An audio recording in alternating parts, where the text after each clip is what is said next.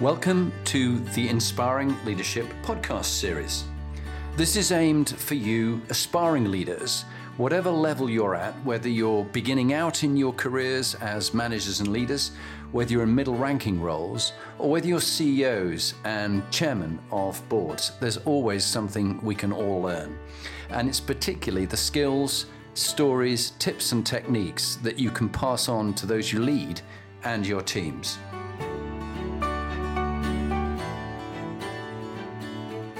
Ladies and gentlemen, welcome to this week's podcast. And once again, as part of our series on inspiring leadership, I'm very excited to have Graham Brown, the world-renowned podcaster, who is a role model to me of so many things, particularly the way he shows up, and just a sense of calm and rather zen-like, even though you know underneath the surface that the legs may be paddling hard. But we have such great banter between the two of us. And the whole idea is that we spend some time on a particular topic around the Inspiring Leadership Compass. That compass is the work of my wife, Lee, and I on what makes high-performing leaders and teams and organizations. And now this week, we're on CQ, which is cultural, cognitive, and collective intelligence, and things like diversity, equality, and inclusion.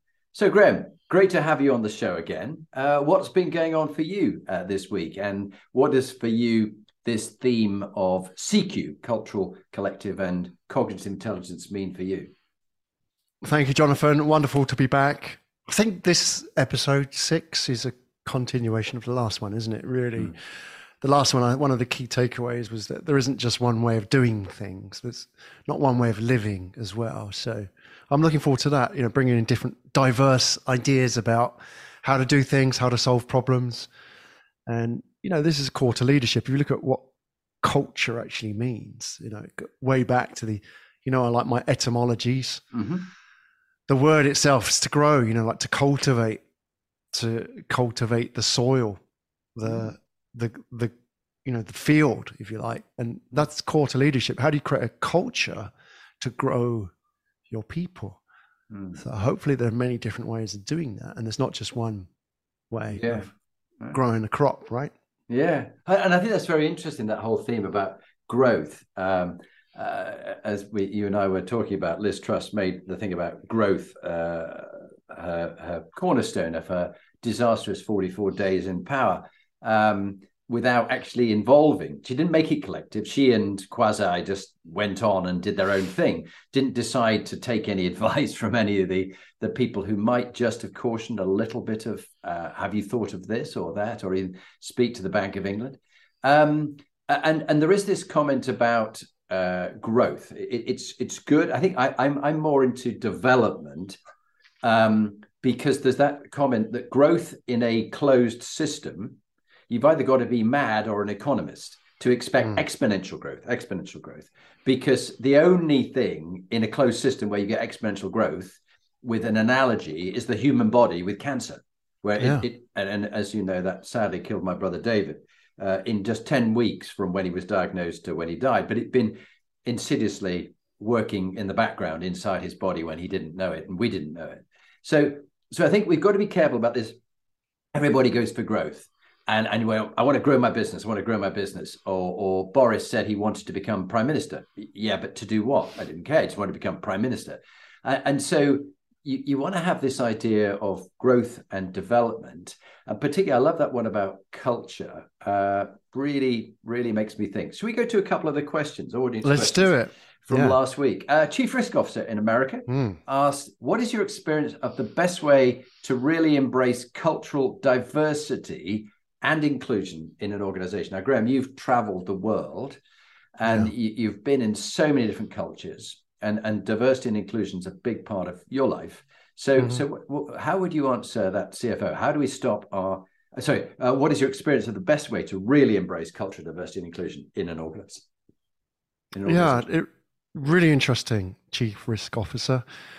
We have to understand what the dividend is for culture and cultural diversity and inclusion. We have to understand why we need it. I mean, there is a sort of very soft answer to that, which is, it's good for the people. But like for it to work, it has to connect to the bottom line. It's not that everything has to drive a profit, but the point is unless it drives a profit, all the activity is going to graduate back to what it used to be, right? So understand what is the benefit of diversity and inclusion. And there's a great book called Wisdom of the Crowds, written some years ago by James Surowiecki. And he talks about the jelly bean experiment, which is basically the country fair. They asked people to, say how many jelly beans were in the jar. And, I think the winner won. Maybe they won the jar of the jelly beans, right? Who knows? But they found that the more diverse the groups of people answering the question, the better they were estimating it. So where you asked a group of people who are sort of all white males, they actually had a very skewed answer. But the more diverse, in backgrounds, the more accurate their answers were, which is strange because, why is that the case? Why do these diverse teams give better answers? Well, the reason is because the homogenous teams tend to gravitate towards a certain view on things, like one way of doing things. As you can imagine, like all boys from, maybe a public school in a company may behave a certain way.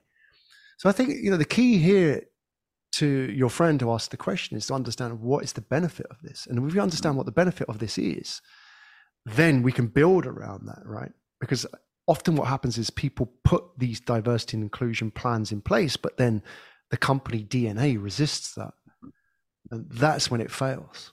Yeah, that's really good. And I think the other thing to add to what you've said, in my experience, is if the CEO and the C-suite who are running that organization, if they really live it, because people are watching how things are done around here. That's the culture, the way things are done around here.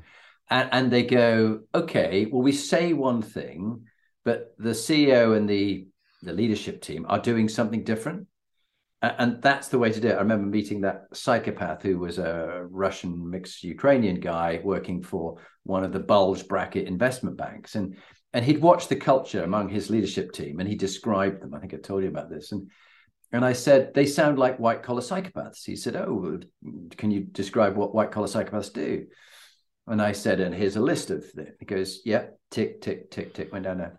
That's exactly it. That's the culture. That's how it is.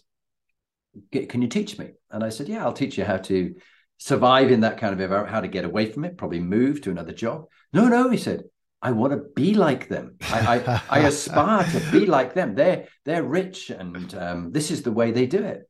And so you've really got to watch the culture of that leadership team. And I think of Remitly, who Lee and I know and love dearly and work closely with it. And Matt, the CEO, really aims to live it and hire people who are diverse and inclusive and call out people and move on people who are not living the cultural values that they have. And they have 15 values. The challenge could always be, could they have 3 or 5? So people can remember the values. But the point is, having values on the wall. Remember one of the big banks that was having a crisis at the time of the 2008 crash. They had all these values in the lift on the wall and things, but they weren't living them. So I think that's interesting. Anything more before we go on to the next question? Yeah, a good leader needs to understand the difference between what feels effective and what actually is effective. So it's quite easy to surround yourself by people where you feel like you're working as a team, and you may feel dissenters have no place, people asking awkward questions. And that's the difference between actually what is effective and feeling effective. Because I think, if you look at the history of brands that have failed over time, people like the Kodaks, for example, there was that great feeling of effectiveness. And the reason is because, all the board were a mirror of the CEO, and therefore they could all kind of agree and get on and then move fast on things. But the reality is they're moving fast on all the wrong things. So I think this comes back to actually your point, Jonathan, about living it really means encouraging people who are different from you and different voices and creating a space for those, right? And it's okay that we disagree on this, right? And encouraging that safe space for people to do that. Yeah, and that's so true about this different perspectives and hearing people and having conversations about it. Today, you and I were talking about the fact I've been reading this book, Reclaiming Conversations by Sherry Turkle, who's written some very interesting stuff. But she's saying that these days now, with our phones and our technology, people come into a meeting, their laptop comes up or their phone's there, and it disintegrates the understanding of the other, because you're not really in their world, you're in your world. And you're inuring yourself, you're insulating yourself from any feelings and emotion of difference. And so how can you understand and embrace and include people if you're quite remote and you don't want to have a physical conversation with someone and you're not really present with them? So you're not vulnerable, are you? Yeah. That's the shield, isn't it? Yeah, you've got to be prepared to be wrong. What if I'm wrong? And that's always a great question to ask a team or whatever. What if I'm wrong? Which takes me on nicely to the second question from the audience from last month. Was a CFO from Bristol asked, how do we stop our meetings being so poorly run? And I love this line he put in here, where we take minutes yet waste hours. We take minutes yet waste hours. Ain't that the truth? So what's your thought? How do we stop our meetings being so poorly run? What's your experience and how do we make them sort of that collective collaborative approach? A few hacks that I've learned and picked up along the way, and love to hear yours as well, Jonathan. And then maybe there's sort of a top level approach to this as well about meetings. One is stand up. So do all your meetings standing up. That certainly makes meetings go a lot faster. And a little bit of the energy as well is higher when you're standing up. I think people, when they're sitting down, can easily get defensive. They get into defensive sort of body language as well. That works quite well. I think sort of Jeff Bezos had his pizza rule as well about meetings, which I can't remember exactly. It was something like, if you can't feed a team with one pizza, it's too big. It just kind of makes sense, isn't it? There's probably a lot of people. I work a lot with corporates, and I can say for a fact, there's always a lot more people that shouldn't be in that meeting, right? Than need to be. So I think that's probably keeping the numbers really small. There's probably an optimum number. I'm sure a lot of psychology studies are done on this, probably like 3-4 people in a meeting, and everybody else can piss off, right? I think that's really important. What about yourself, Jonathan? Have you noticed any sort of hacks that you could use? Yeah. I mean, one of the things that Lee and I do a lot of is help organizations run better meetings. It's a particular skill set that I've learned over, goodness, I suppose 20 years in the army and 25 years in business. And based really on running myself or being part of appalling meetings, I will never get that 3 hours of my life back again. It was a complete waste of time. And I've got some really good hacks that we put in our little top tips for inspiring women leaders that we did, a little pocket book, which you can get on Amazon. But the hacks are in the back of there. And purpose, first one, no purpose, no meeting. If you can't find, if the other person can't in a sentence explain the purpose of the meeting, don't go. And certainly don't send a deputy, because you're putting them through the agonies of what you're avoiding, because it's an awful meeting and a complete waste of their life and time. So the first one is purpose, the why. Back to our discussion on Simon Sinek. The next one is the who, as you say, the pizza test of Jeff Bezos. How many people do you really want there? Can everybody who's there add value? And if you look at all their salaries and the percentage of the time of their salary for that month that they're spending in this meeting, you get an idea of the cost and the opportunity cost of them not doing their day job. Because actually when they're in a meeting, they're not getting on with their day job, which is waiting for them when they get back.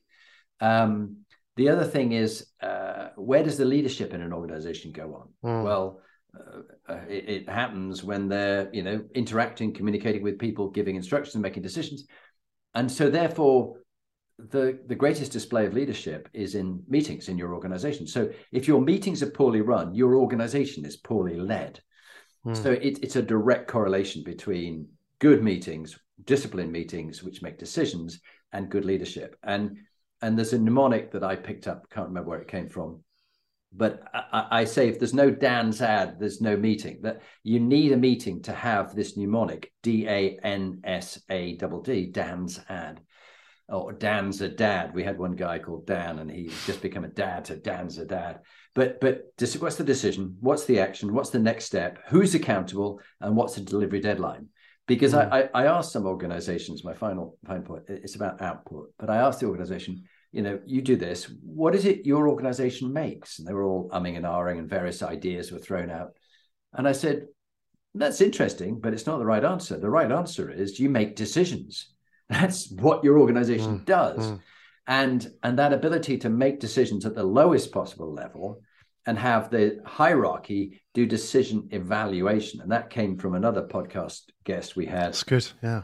Captain David Marquet, that you want decisions made as low as possible and evaluation at the top. What comes up for you from that, Graham? Oh, absolutely. I love that. It's so true, because the old chain of command, I'm sure you're very familiar with this one, Jonathan, top down, was all about decisions made at the top, evaluated at the top, right? But today there's no excuse. We have the data, we have the tools that people can make decisions at the front line. If you think about it, you as an organization, as a human being, as a living organism, if you put your hand on something hot, like a hot stove, and you hear like this thing sizzling, your natural reaction is to pull it away straight away. That decision is not made in the brain. That decision is made by the fingers and the hand, right? That's where the actual decision making and the muscle memory is contained, right? You don't want the brain to start thinking, what's that strange bacony type smell that I can pick up on now? So what's going on?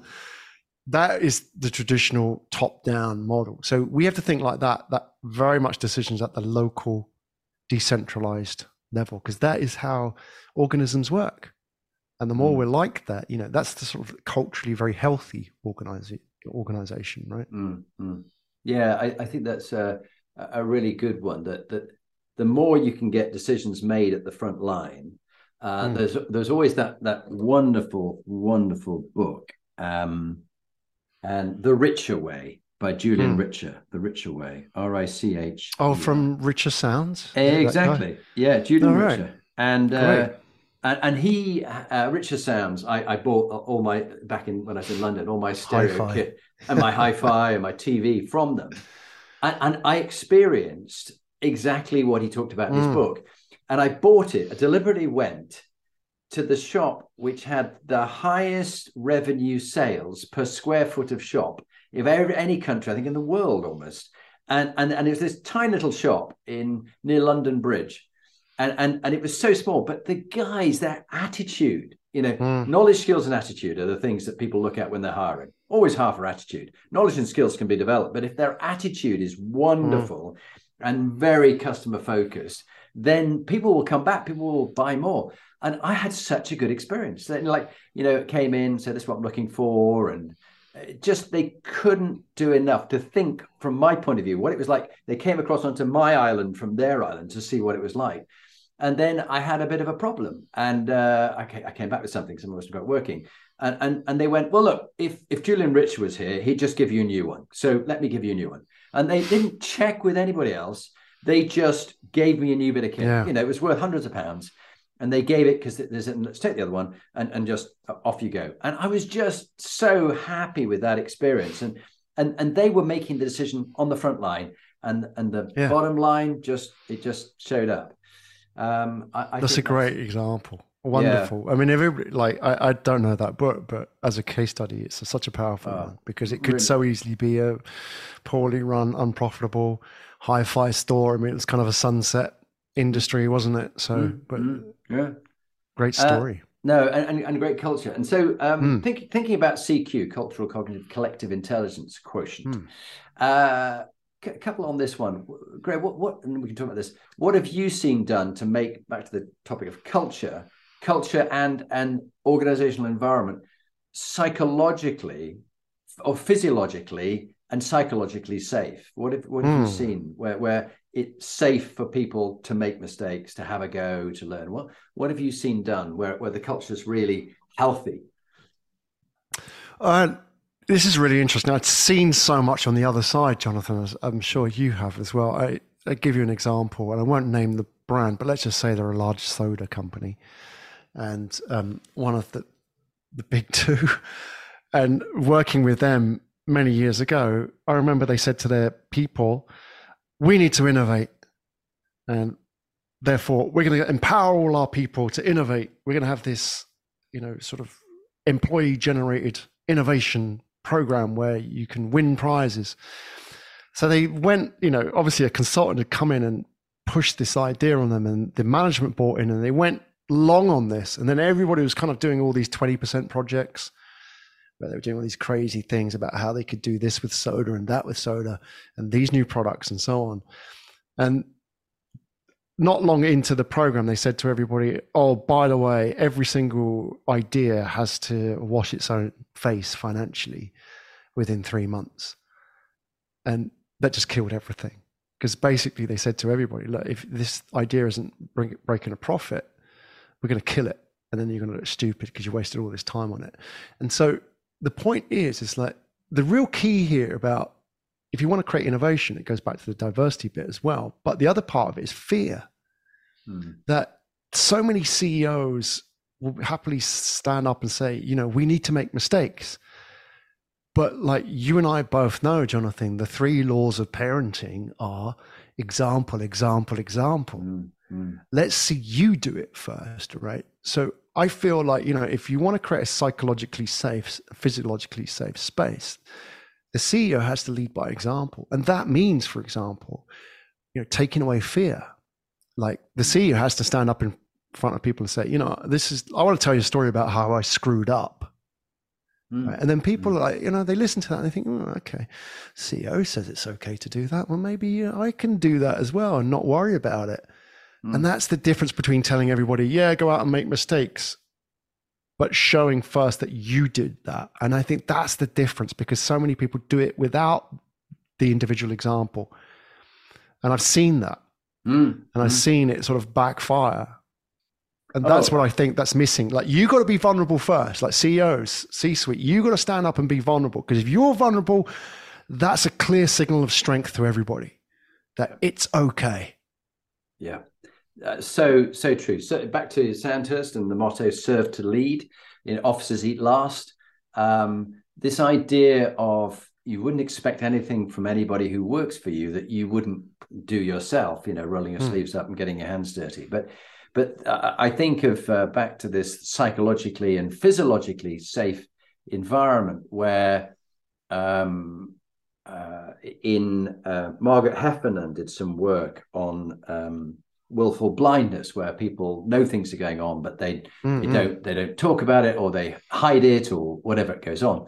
And she did talk about some good examples, like some of the NHS hospitals, where they literally encouraged and had awards for people who admitted of mistakes that had gone on. And they celebrated the fact that they were able to talk about this, and there was no repercussions. People were just almost like a moratorium on mistakes that people had made. Because, of course, if there's fear and there's huge repercussions for people and they come crashing down on them, they hide it all. Yeah. And like my sergeant major, who was very good in the army, he said, "Sir, look, tell me early." He said, if you keep quiet about it for 6 months, it's a bit like a cut. If you keep quiet about a cut for ages, and you're in the jungle with me, as we were at that time in Borneo, and it was all sweaty and hot, and stuff tends to go quite putrid if you're not careful. And he said, if you kept quiet about it, 6 months later, this will be gangrenous. And all I can do is actually amputate your limb. I mean, it's that, cut off the soggy end, as he called it grimly. He said, however, if you tell me early, together we can solve it. And I can put some antiseptic on it, we can plaster it up and get it healed. But if it's too late, it goes really badly wrong, as we saw with, in your part of the world, with Barings Bank, and the guy who lost a few of those. Lost the billions, which brought the bank down, because he kept trying to hide the problem and double up on betting long on what it went on, and it got worse and worse and worse. So I think taking away that culture of fear, retribution, humiliation, ritual humiliation of people, and as you say, the leader talking about it first is really good. Taking your theme of techniques for innovation, what have you seen collective techniques so people innovate and think well? Yeah, there's a lot of talk now and a lot of good work gone into this idea of customer storytelling. And I really am fascinated by this area because we're both storytellers by trade. This idea that you can tell the story of the customer, and that really helps us understand the pain, leaning into that problem, if you like, because that's what it's about. You know, the problem has always been a lack of innovation. Is at some point the company grows and the focus of the company shifts away. You know, when you've got a small company starting out, you know the problem, you've lived it, you've spoken to the customers, you sold to them, you were one of them at one point. But as you grow, you hire people, business expands, they come a little bit more disjointed from the market, if you like, a little bit more distanced. And so they become more passionate about the product than they do about the problem. And that's the key, because when that happens, things start to fail. But really what this movement towards customer journeys, if you like, and telling the story of the customer experience is like a big thing now, CX as it's called, right? Mm-hmm. Is about who is this person? And, you know, at the very basic level, we're both podcasters. And I remember like one working with a radio DJ once, this sort of old grizzled radio DJ, had been in it far too long, but he was really good at it. And he said, you know, when I do my radio show, I never talk to the audience. I never talk to you guys like some of these YouTubers do, right? I talk to you. And he cut out a photo of this woman that sent him some audience member, a listener sent him this photo. He cut it out and stuck it on his microphone. So every time he goes live on air, it's there. He speaks to her. And that's what customer storytelling is. It's like knowing exactly who that person is, what keeps her up at night, what her pain points are, what her frustrations, what her fears are. Because if you know all of that, innovation is really just an expression of that, right? Okay, how can I fix this problem for you? You don't have to go, oh, how do I put a dent in the universe? It's more like, how can I fix one problem? Okay, fix another problem, fix another problem, fix another problem, right? That's innovation. It's constantly, you know, solving problems for that customer. And core to that then is storytelling, is allowing those people into your life to tell their stories and being vulnerable to that, listening to what these customers have to say. And I think that is core to innovation. It's not guys in lab coats or, you know, innovation managers. We don't have innovation managers anymore, right? That era's gone. Yeah, I so love what you said there. And two thoughts come. One of the idea of the CX and you. I was trained recently on become a world-class certified speakers coach, and it's it was a quite tough course, but I'm really pleased I've done it. But in that, and the storytelling part, it was all about you, talking to you, Graham, when I'm speaking, not you guys or all that there. And the test is the corridor test. If you're walking past someone and say, "How are you all today?" and there's one other person in the corridor with them, they're going, excuse me, like, what? Who are you talking to? Oh, I'm talking to you. Oh, yeah. How are you today? So this idea of making it about one person. So right. And they talk about your Joe, J-O or J-O-E, your male or female. Who is your ideal person that you're speaking to, a particular person? And what is all the information about them? How old are they? Where they come from? You know, what's that kind of perfect person for you? So I think of that about getting across onto their island. I did, as you know, I'm doing the Hoffman process shortly. But I did with Lee, we went on a making relationships work, a really good course by, I'll give a shout out for Matthew Pruen and his wife, Emma. And we were there with 7 other couples. Really good weekend course in Islington. He's got a place in France as well. But it's this idea of you're on your island in a relationship and the other person's on their island. And how do you actually go across onto their island and see it from their point of view? And that helps you innovate, and that helps you understand the other, the other person. And of course, as we talk about 3P politics, popularization, polarization, and post-truth. And that's the antithesis of innovation, because you're not interested in the other. They're just wrong over there, the other people. And you make it the opposite to diversity, equality, and inclusion as well. And finally, before passing back over to you, any more thoughts on innovation before we take the next question is, Ricardo Semler was a great influence on me in my days in the army. He wrote a book which is still very pertinent, short, easy read, called Maverick by Ricardo Semler, Ricardosemler. Ricardo's in Brazil. No, I was going to say Palo Alto. That's in America. But anyway, one of the Brazilian cities, it'll come to me in a minute. Sao Paulo. Sao Paulo, thank you. I knew you'd know with all your global travel. You've got like a map in your mind of where everything is growing. But he had this wonderful way, a bit like Julian Richer, of getting people to think for themselves and to come up with ideas, and he'd back them and he'd encourage them. And if it didn't work, but their intention was good and noble, that's fine. What have we learned from it? And it's this on the University of Michigan, I think it was, talks about teachable moments. So when it hasn't worked, what have you learned? Teachable moment. What are you going to do differently? Yeah. What do you think, Graham? Absolutely. It's just reframing failure, isn't it? Because life is just failure, which sounds very morose, but it is. But they're all teachable moments and you get better out of it, right? You can't progress without the failure.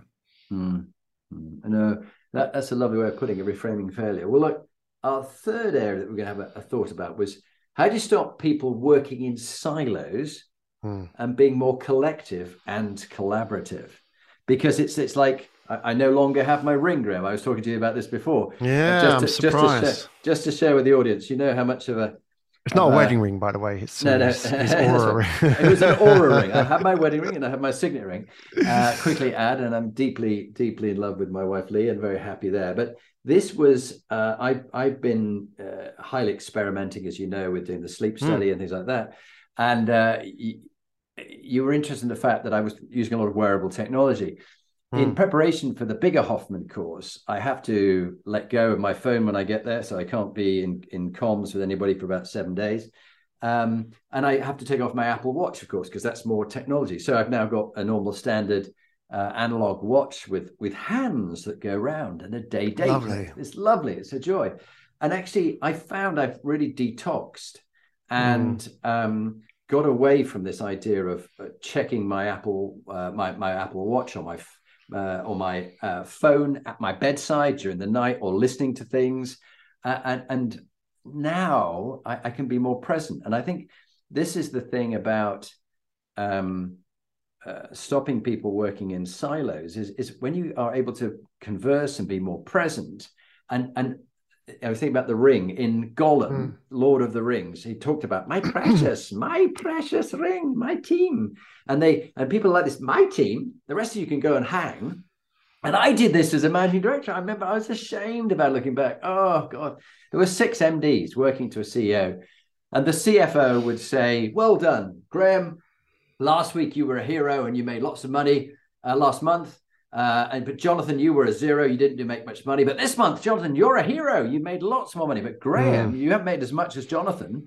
So you're not good. And of course, and then the next breath, the CEO would go, now, Graham and Jonathan and the other 4, I want you to collectively work together, cross-sell, help each other. And we went, I don't think so. No. Yeah. This is not how we're being measured. We're being compared to each other. It's a zero-sum game. And I knew in some cases where people would give work, not in my organization, but in a similar one with a similar culture, to a rival organization, so that their peer in their own organization wouldn't have better numbers than them. I mean, like, what? What do you think? That's toxic culture, though, right? A lot of it is to do with how it starts. As they say, the fish rots from the head, right? Chinese saying, I think. Yeah. It really is. And what have you seen where it does work well? Where people, I've got 1 or 2 ideas, but I just wonder what you'd seen, where people are more collective. They do share more with peers, and they don't work just in silos. Yeah, it's very interesting, isn't it? That, I mean, specific brands. I'm reading at the moment this book here, the Starbucks Experience, which is Joseph McKelly, who wrote Starbucks Experience and Leading the Starbucks Way. I'm very interested in Starbucks as a brand because, let's face it, it's a fast food brand, but it's done really well when it comes to PR. People don't see it as another McDonald's. And part of it is they treat their people really well. That's key to it. It's almost, it's going back to your, your idea of acting locally, like deciding locally, but sort of evaluating decisions centrally, right? A lot of it. So how does it work really well? I'm sure there are military analogies as well. Like there's sort of, you see with special forces, like they operate as small cells, don't they? Where you have maybe 3 to 7 guys, or 4 guys, right? Yeah. So, and they all have their kind of roles. There isn't, I don't know if they have a distinct leader in that pack, but they're all capable of leadership. But that's the point. They have a mission, don't they? And they know how to act out the mission, and they're able to enact it without sort of referring back to comms HQ, right? So I think that's really important. That how do you create that sort of environment that's very flat hierarchy? Yeah, a really, really good point you make there. And when I did airborne training to earn my wings, as they say, when you learn to jump, do the parachute jump course, we're in 4-man teams. So there's a half section, which is 4, full section, which is 8. In special forces, the same 4s and 8s. It's called the brick, the 4, 2, like a little square. And each of them does have a commander. They always have a commander. There has to be ultimately one person is accountable when all the bullets are flying. They have to make a decision, take cover, whatever it is. However, if the private soldier sees enemy fire coming in, he doesn't just go, I'll wait till the officer or the corporal notices. He just shouts, take cover, and everybody follows his command. So, or enemy to your left, 10 o'clock, and they know, see the tree, half left of the tree, 2 enemy. And so they give quick instructions to people, and everybody will follow on that. And it's what we call airborne initiative, that anybody can think well for themselves, and the others will all fall in behind, even the leader. And they'll have this after-action review where everybody admits what worked well for themselves, what they did that worked well, and then what they could have done would have been even better if. And so would the commander then cover their back or vouch for them? So, for example, let's say in a 4-man, if one person had made a decision and it turned out badly, would the commander then say, to the CEO, say, "That's right, I'll take the full responsibility for this"? Is that sort of like, that's the fear part, isn't it? Taken out of it. You can make that decision. I will back you all the way, even if I disagree with it, right? It's very much like in business, but luckily there's better leadership more consistently, that good leaders would always say, if it goes well, I'll give the credit to whoever did it. If it goes badly, it's my fault because I'm ultimately accountable. The poor leaders go, well, not me, it was him. I had nothing to do with it. And we saw this with Sergeant Blackmore, where he... shocking case in Iraq, where one of his Royal Marine team shot and injured a terrorist, whereas actually they should have saved him. But who's to know at the time and what was going on and the circumstances? It's hard to know, but it caused a lot of controversy. But the point is, the leader, the senior person in that team, is ultimately accountable. Everybody's accountable in their own way. Rule of war, everybody has to take personal responsibility, but the leader must fess up and take it. Just like that famous story about Eisenhower, who was the Supreme Allied Commander for the invasion of Europe. And he wrote 2 letters on the eve of D-Day. One letter, I think I might have mentioned this to you, one letter was, if everything had gone well, he gave all the credit to all his different generals and took none of it himself. But then he wrote a letter when it had gone badly, and he said, look, I take personal accountability for the disaster that has happened today. It was my responsibility. Ultimately, I made all the decisions, and I apologize wholeheartedly and resign, whatever it might be. That's probably not a thing that you see many politicians ever. I knew you were going to say, I was waiting for Boris Johnson's name to come up here, because that's exactly, you know it. Imagine if he had written that letter, what a different turn of events it would have been. Or even Liz Truss on her resignation speech. There was no personal accountability for any mistakes. It was all events. This is all that I've done. Aren't I great? Aren't I wonderful? No admission. And so, Well, that's why you get toxic cultures, though, Jonathan, because at the top they don't take ownership and they give it's the example, isn't it? That this is, if you want to become successful, you have to behave like me. It's going back to your psychotic friend who wanted to work in, the investment banking community. It's like, I want to be like them, and that's how it works, right? So you have to give the example. Like, if it goes wrong, this is what you need to behave like, right? Not the other way around. And therefore, if they behave like that, then there's no excuse. Now everybody's going to behave like that.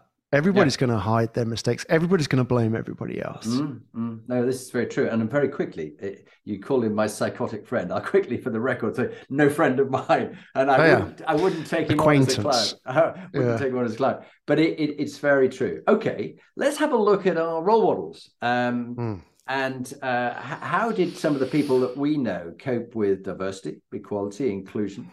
Because they didn't always get it right at all. What about your guys? Robert Kennedy, Martin Luther King, Thunberg, Rosa Parks, Bill Gates, Tim Cook. What do you think?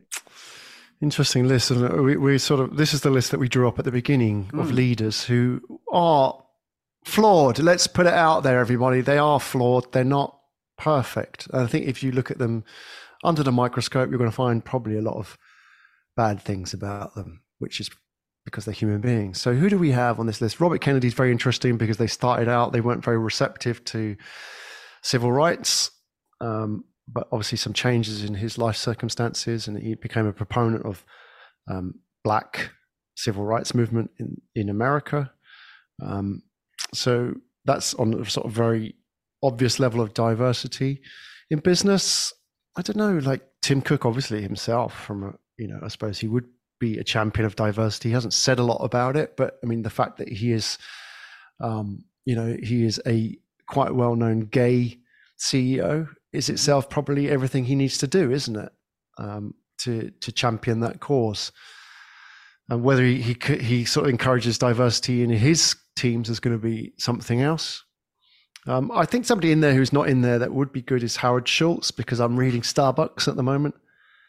And I think probably I've talked about him before. Again, he's a very flawed leader, but I do give him credit that he did start that conversation many years ago before Black Lives Matters and everything like that. He put it out there.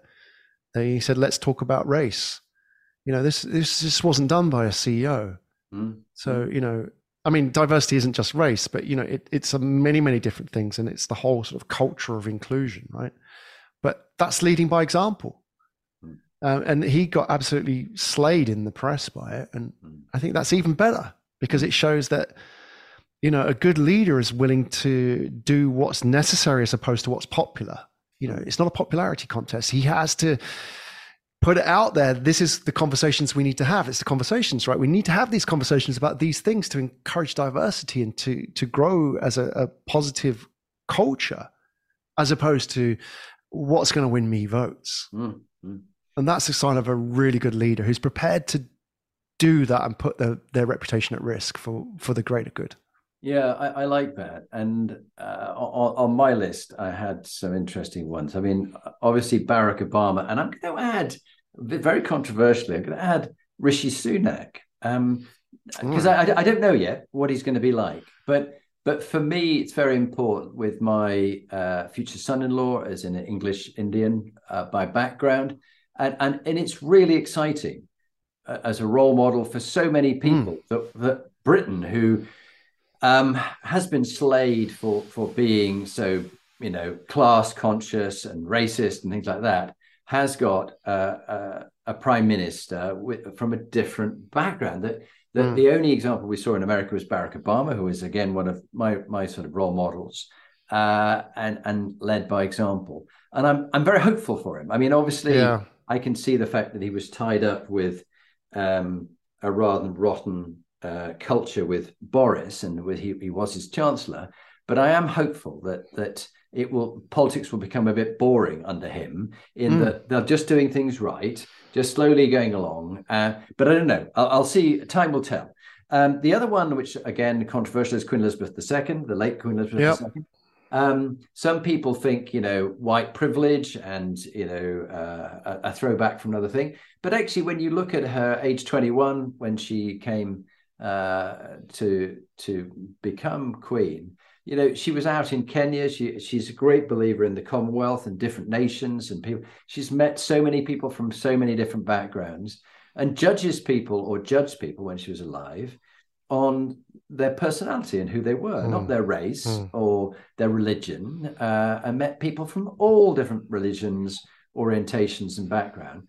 But there was, as I'm sure Harry and Meghan in their forthcoming blockbuster book, Spare, where you have one for the throne and a spare one. When you try and have two children, if you're going to be a royal.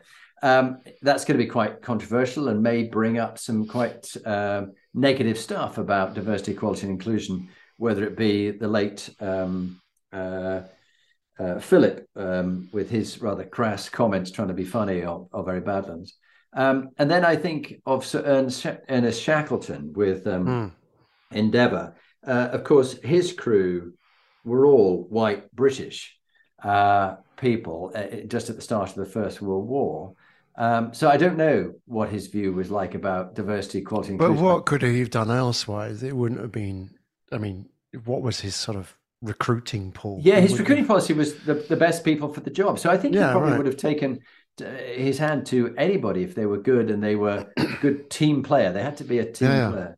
It's very difficult though, Jonathan, isn't it, to sort of compare diversity just as it is with like attitudes towards women's rights or inclusion, LGBTQ issues, like with different generations, isn't it? It's really hard to sort of look at them through our moral standards today.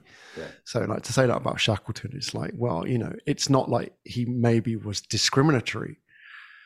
It's just it wasn't even an issue then, right? Because the reason why we need these conversations and we need legislation is because we need to remind people what's important. But if that wasn't going on, people wouldn't even be thinking about this, right? No, I think that's very true.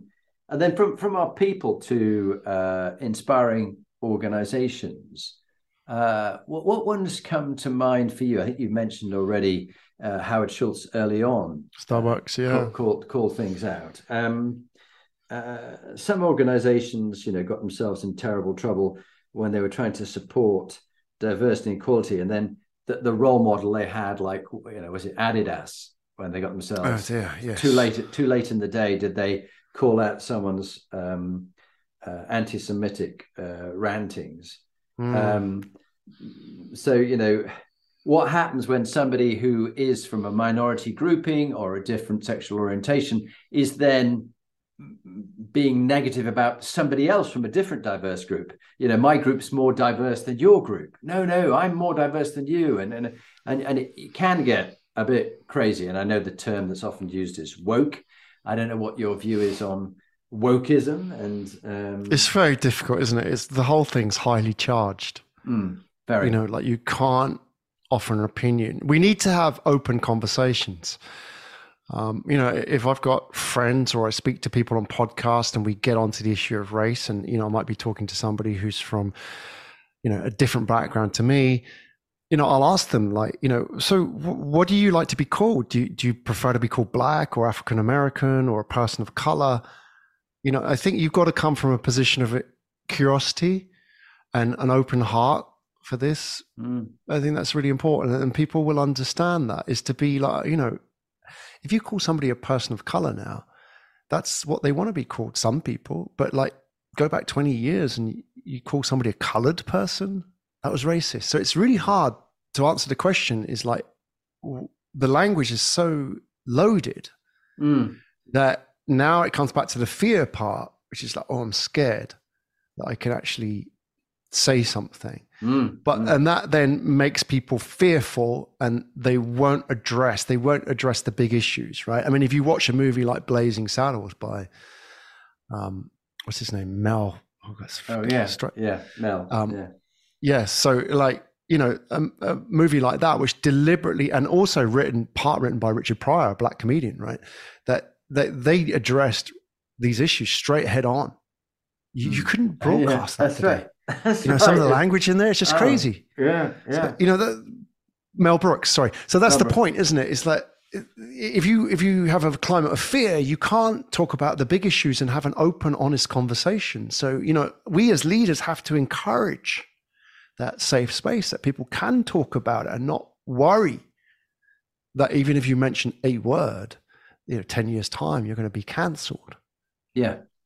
I think this is so good. I'm just writing, ask others how they'd like to be spoken to or treated. I think of some years ago, and it was a bit of a risky one, and people now might think how crass I was. But I was with someone, and they clearly had, not sure what the term is, but their eyes weren't quite straight on. One eye was lazy eye. One eye was over that. But even the term lazy eye might sound as if we're being derogatory about them. I don't know what the right term was. There is a medical term, yeah. There is a medical term. And I was looking at them, and I found it quite disconcerting. I wasn't quite sure how to look at them. Did I look at the right eye or the left eye? And I just thought, look, I'll just ask. I said, excuse me if this doesn't, I don't mean to be anything other than trying to get a good connection with you, but which eye would you prefer me to look at? Would you point to the eye you'd prefer me to look at? He said, yeah, would you look at this one? And he said, no, do you know what? No one's ever asked me that. Yeah. And actually, I appreciate you asking me that. And it's like, I mentioned that Finding and Keeping Love was the other book I recommended before we started this session by Hendricks, Harville Hendricks, PhD. This idea of dialogue with another, the loved one you have in your relationship. And again, it's about diversity, equality, and inclusion of how you get on with somebody else. But people fail to think about, they go, I'll buy a present for them. What would they like? Oh, I think they'd like this. And it's not what they want at all. And he joked about the fact that he bought his wife some really expensive flowers. And he'd spent, a lot of money, and he had them specially delivered. And he had them delivered in such a time that he was going to arrive about 10 minutes after they'd been delivered. And he arrived and nothing was said about them. And he could see the flowers over there. And then he went, did you like the flowers? She went, oh yeah, thank you. And he goes, you don't seem very excited. She said, well, look, I get, and she said, she showed around the house, there were loads of flowers. Because of the clients that she worked with, they gave her flowers. Yeah. And she has them all taken by her daughter down to the hospice where people are dying, and she gives the flowers to them. So that's not special for her. So he said, she said, didn't ask me what I want. And this is the thing about diversity, equality, inclusion. Ask the other how they'd like to be treated. We often have this Christian ethos. Treat your neighbor, love your neighbor as yourself. Treat your neighbor like you want to be treated. No, actually, that's the wrong way. Treat your neighbor as they want to be treated. Have you ever asked them how they'd like to be treated? How do you want to be spoken to? What's the terms you like to use? What's the correct term? How would I pronounce your name? Yeah. Often people go off and they mispronounce a name. A name's so important. It's an identifier for someone. And if you don't use their name, they're quite offended. So Finding and Keeping Love was very useful in that ultimately he found out that she liked cards. So he went out and he bought her a card. And it was a particular type of card that he bought her, but she hadn't said what type of card. And he just chose a particular card. And she goes, and again, he went through this period where nothing was said, but he could see the card there. And he went, did you like the card? And she went, yeah, it's okay, but I don't like that brand of card. And he went, and then he thought, I'll ask her. He said, what kind of cards do you like? She said, I like artwork and things from art galleries, and this particular art gallery. So then he bought her the card from the art gallery. Third time lucky. Third time lucky. And he goes, nothing was said. And he goes, oh, come on, really? And he said, did you like the card? She said, thank you, the card was nice. And he goes, nice? Doesn't sound like you're that excited. She said, well, actually, you didn't ask how I like the content to be. He said, well, what content do you like? She said, I like a poem that you've written yourself.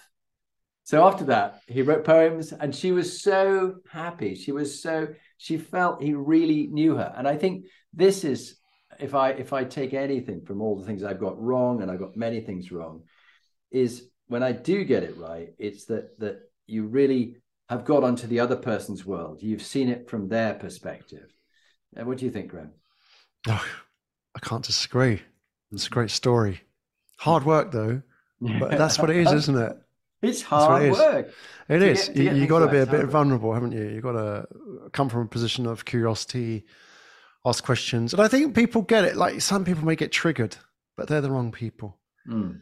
I think if you ask people, you know, like your story about the eye, or asking somebody about, you know, race, or asking somebody about the name, such a great question. How do I pronounce your name? I think people are actually scared to do that now because they might think it's somehow racist. I've seen people comment on this. It's like, don't be silly. Yes. You know, asking somebody how do they pronounce your name is like just real curiosity. Like, I'm really interested in you. Like, you know, where does that name come from? And indeed, people will sometimes give you a bit of a clue. Like, so let's say someone's gay. They might talk about their partner, but you don't know who their partner is. So in an aspect of trying to understand more about them, what does your partner do? And they speak about their partner as they. And you still are no better off. So sometimes, eventually it will come out and they might talk about their husband. And you go, I'm really, really pleased for you, or whatever it might be. But you can't make an exception that that's better or good or bad or more than or less than. You've just got to understand them and their life story and what shaped them. As you say, it's such a minefield. You can get it so badly wrong. And there's the one thing that I think I feel is should be challenged is sometimes people go, you, Graham, are responsible for my feelings. No, actually, you're responsible for your own feelings, but you just have to treat people with dignity. Everybody is born with dignity. They're not born with respect. Respect you can earn and that kind of, but dignity, everybody should be born with the fundamental right to dignity. And that's the one of the books I've reviewed on my website, which I recommend to people. I think it's in my next series, I'll recommend it. Donna Hicks, Dignity. And she talks about assaults on your dignity and the 10 components of it. Books that you and I have enjoyed. I found it very interesting reading the autobiography of Malcolm X. And again, a friend of mine who was a person of color said, if you want to understand it from my point of view, read the autobiography of Malcolm X. And I was very grateful to him. And quite a story where he began as a real sort of got into some really bad places, doing drug dealing and all sorts of crime and things like that. And then, of course, he served his time in prison and he was evangelical and very inspirational, but of course, then ultimately assassinated. What about a book from you, Graham? What on culture? That's a good book, by the way. I haven't read that autobiography of Malcolm X, but read a lot about him.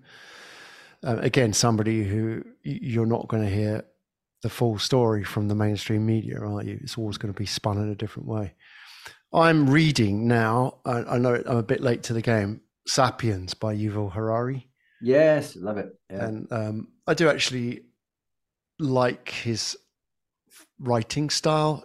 I'm trying to think like Daniel Kahneman, they're sort of very easy to read, like, you know, a little bit pop psychology, pop archaeology, if you like, but very well researched.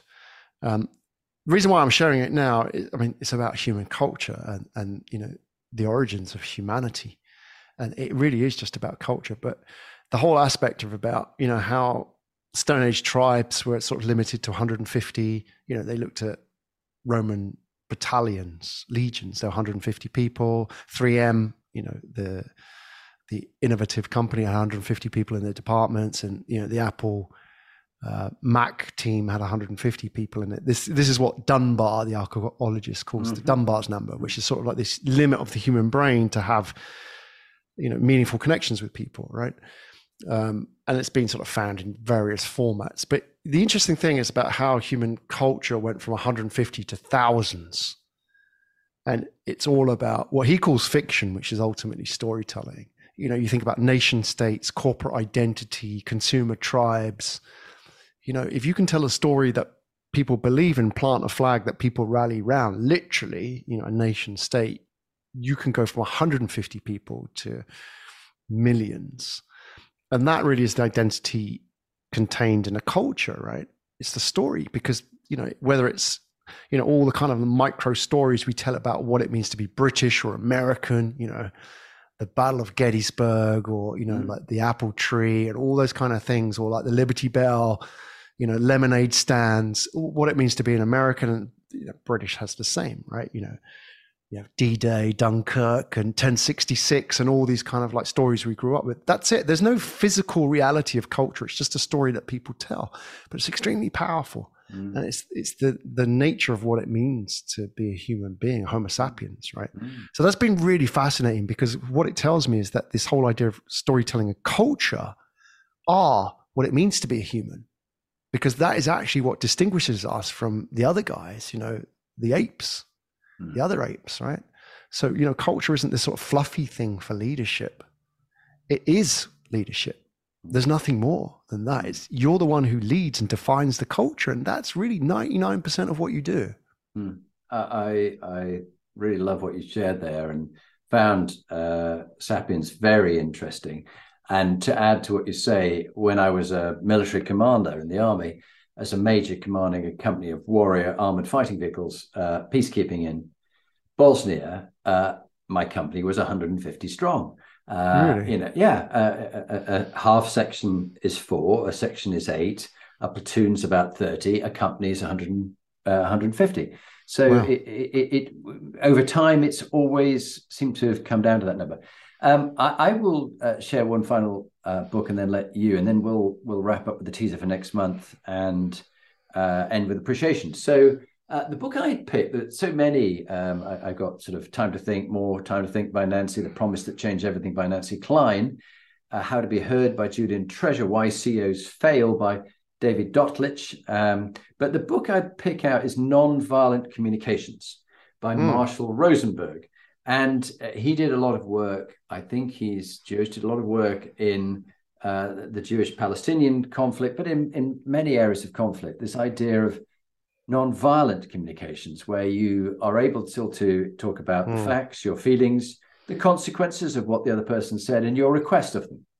And I find that very helpful in business and in life, to use non-violent communication. So I'd commend that to people. That's what about you, Graham? There's that concept of ahimsa, isn't there? I think it's Hindu or Buddhist. Ahimsa? Non-violence. Okay, yeah. I wonder if your readers know about it, or your listeners know about it. Ahimsa is this concept of non-violence, which is not just about not being physically violent, but violence can be many, many manifestations of how we communicate with each other. Not just, obvious shouting to people, but suspicion or paranoia. These are all sort of manifestations of violence. So, they're just different levels of it, right? And ahimsa means acceptance. That's the cure to violence, acceptance, isn't it? So, imagine in, the Gaza Strip, acceptance is what's needed, isn't it? It's like you and I sit down and we break bread together, right? That could probably solve so many problems. But, the violence is like layers and layers of generations, isn't it? That have sort of perpetuated. Yeah, so rather than Hamas, we should have Himsa. That would be a bit more helpful. If only. Yeah. Great. Sorry, my book. The last one is just, I've mentioned it already. Starbucks Experience, just one coffee break. Yeah, so I look forward to listening to that. And so, Graham, thank you for that. When we next month, when we have our session, I will be back from the Hoffman Experience. I'm so looking forward to that. I'm sure you are, but I'm looking forward again, vicariously living through your adventures, Jonathan. Well, I certainly think it will stretch me. May bring me to my knees, but I'll build myself back up again. Are you scared? Are you worried? I'm not scared. I just am going with a very open mind. That's probably over the 7 days, about 120 different exercises I'll be doing with a group of 24 complete strangers and the therapists and facilitators. So I think looking back at my childhood, and particularly the carers that I had from up to the age of 13, my mother, obviously my father killed, my grandmother, and my housemaster in the boarding school I was sent away to. So I think it will be very educational, and hopefully I'll shed some baggage and come back a little wiser and a little lighter. Older. And a little lighter, yeah. Float back. So next month will be emotional and social intelligence question. Oh, good. A topic which I care deeply about. Lee and I did a lot of work with Dr. Reuven Bar-On, who did the work behind the scenes for Daniel Goleman in his book, Emotional Intelligence, an Israeli professor who fought in 3 Arab-Israeli wars. So a very interesting guy, seeing the EQ aspect. And of course, on the Inspired Leadership Compass, IQ accounts for about 6% of people's success in business, but EQ accounts for 30% of people's success. The rest, the 64, are the other elements we're talking about. But so EQ is really, really important. And if there was not a problem with EQ, I think I would be out of a job in the coaching and the work that Lee and I do with teams. So we look forward to seeing you then. Let me end with appreciation of you, Graham. And then maybe if you want, you can return the appreciation. But I would encourage people to have a look on the website, get in touch if you'd like me to work with you and your team. And if you certainly need a good podcast agent, then Graham is your man. Yes. So my appreciation of you, Graham. I just love the fact that you keep yourself fit and healthy. I think you if you haven't been watching Limitless with Chris Hemsworth, on Disney Plus, I commend it. I can imagine you swimming across Arctic fjords and in sub-zero temperatures and going through heat exposure and all sorts of stuff. And at the moment, he's just done something on fasting. He went 4 days fasting. You're looking fitter and healthier than ever. But I appreciate the breadth of experience and cultural diversity that you have had through your life and that you bring to us all listening. Thank you. Thank you. So a little bit about Jonathan, rounding up. A bit of backstory that obviously Jonathan is going away for this immersion for a few days. So he's going to go off radar. So we're going to see like version 2 come out on the other side. So I'm really looking forward to that, and I appreciate the fact that you're sort of putting yourself out there, which is great. But a little bit of backstory. Before we did this recording tonight, we had a bit of a chat, and we're chatting away about relationships and so on, and he was sharing a little bit about what he's learned. And then we just about to get onto the story of gadgets, and he says, I've kind of got rid of my gadgets. So, he talked to a little bit about tonight, the watch is now, once was an Apple Watch, now analog, old school, got rid of the Oura Ring, not tracking your sleep anymore. So I do appreciate this because it's really enjoyable. Firstly, just watching that journey and being part of it somehow, even vicariously, and seeing you on this journey, and you're constantly evolving, challenging yourself, changing. I really do enjoy all of that, and it all as a good story told. I'm kind of hanging on for the next chapter. It's like find out next week what's going to happen. Jonathan is out there. He's putting himself out there for you, the audience, all you lazy people at home, just listening whilst he's going out there and doing all these things. So I do appreciate all of that, because it is, it's not for, the kicks or the likes. It's because something you're really passionate about. And, the fact that we can kind of enjoy it as observers is a lot of fun for us as well. So, I appreciate that. Thank you, Graham. Looking forward to next part, whatever turns up, version 2 of Jonathan, the evolved version. It's going to be fascinating. That's right. Work in progress. Always work in progress. Graham, look, thank you for being on the Inspired Leadership Podcast. You're a great co-host, and I look forward to next month. Bye for now.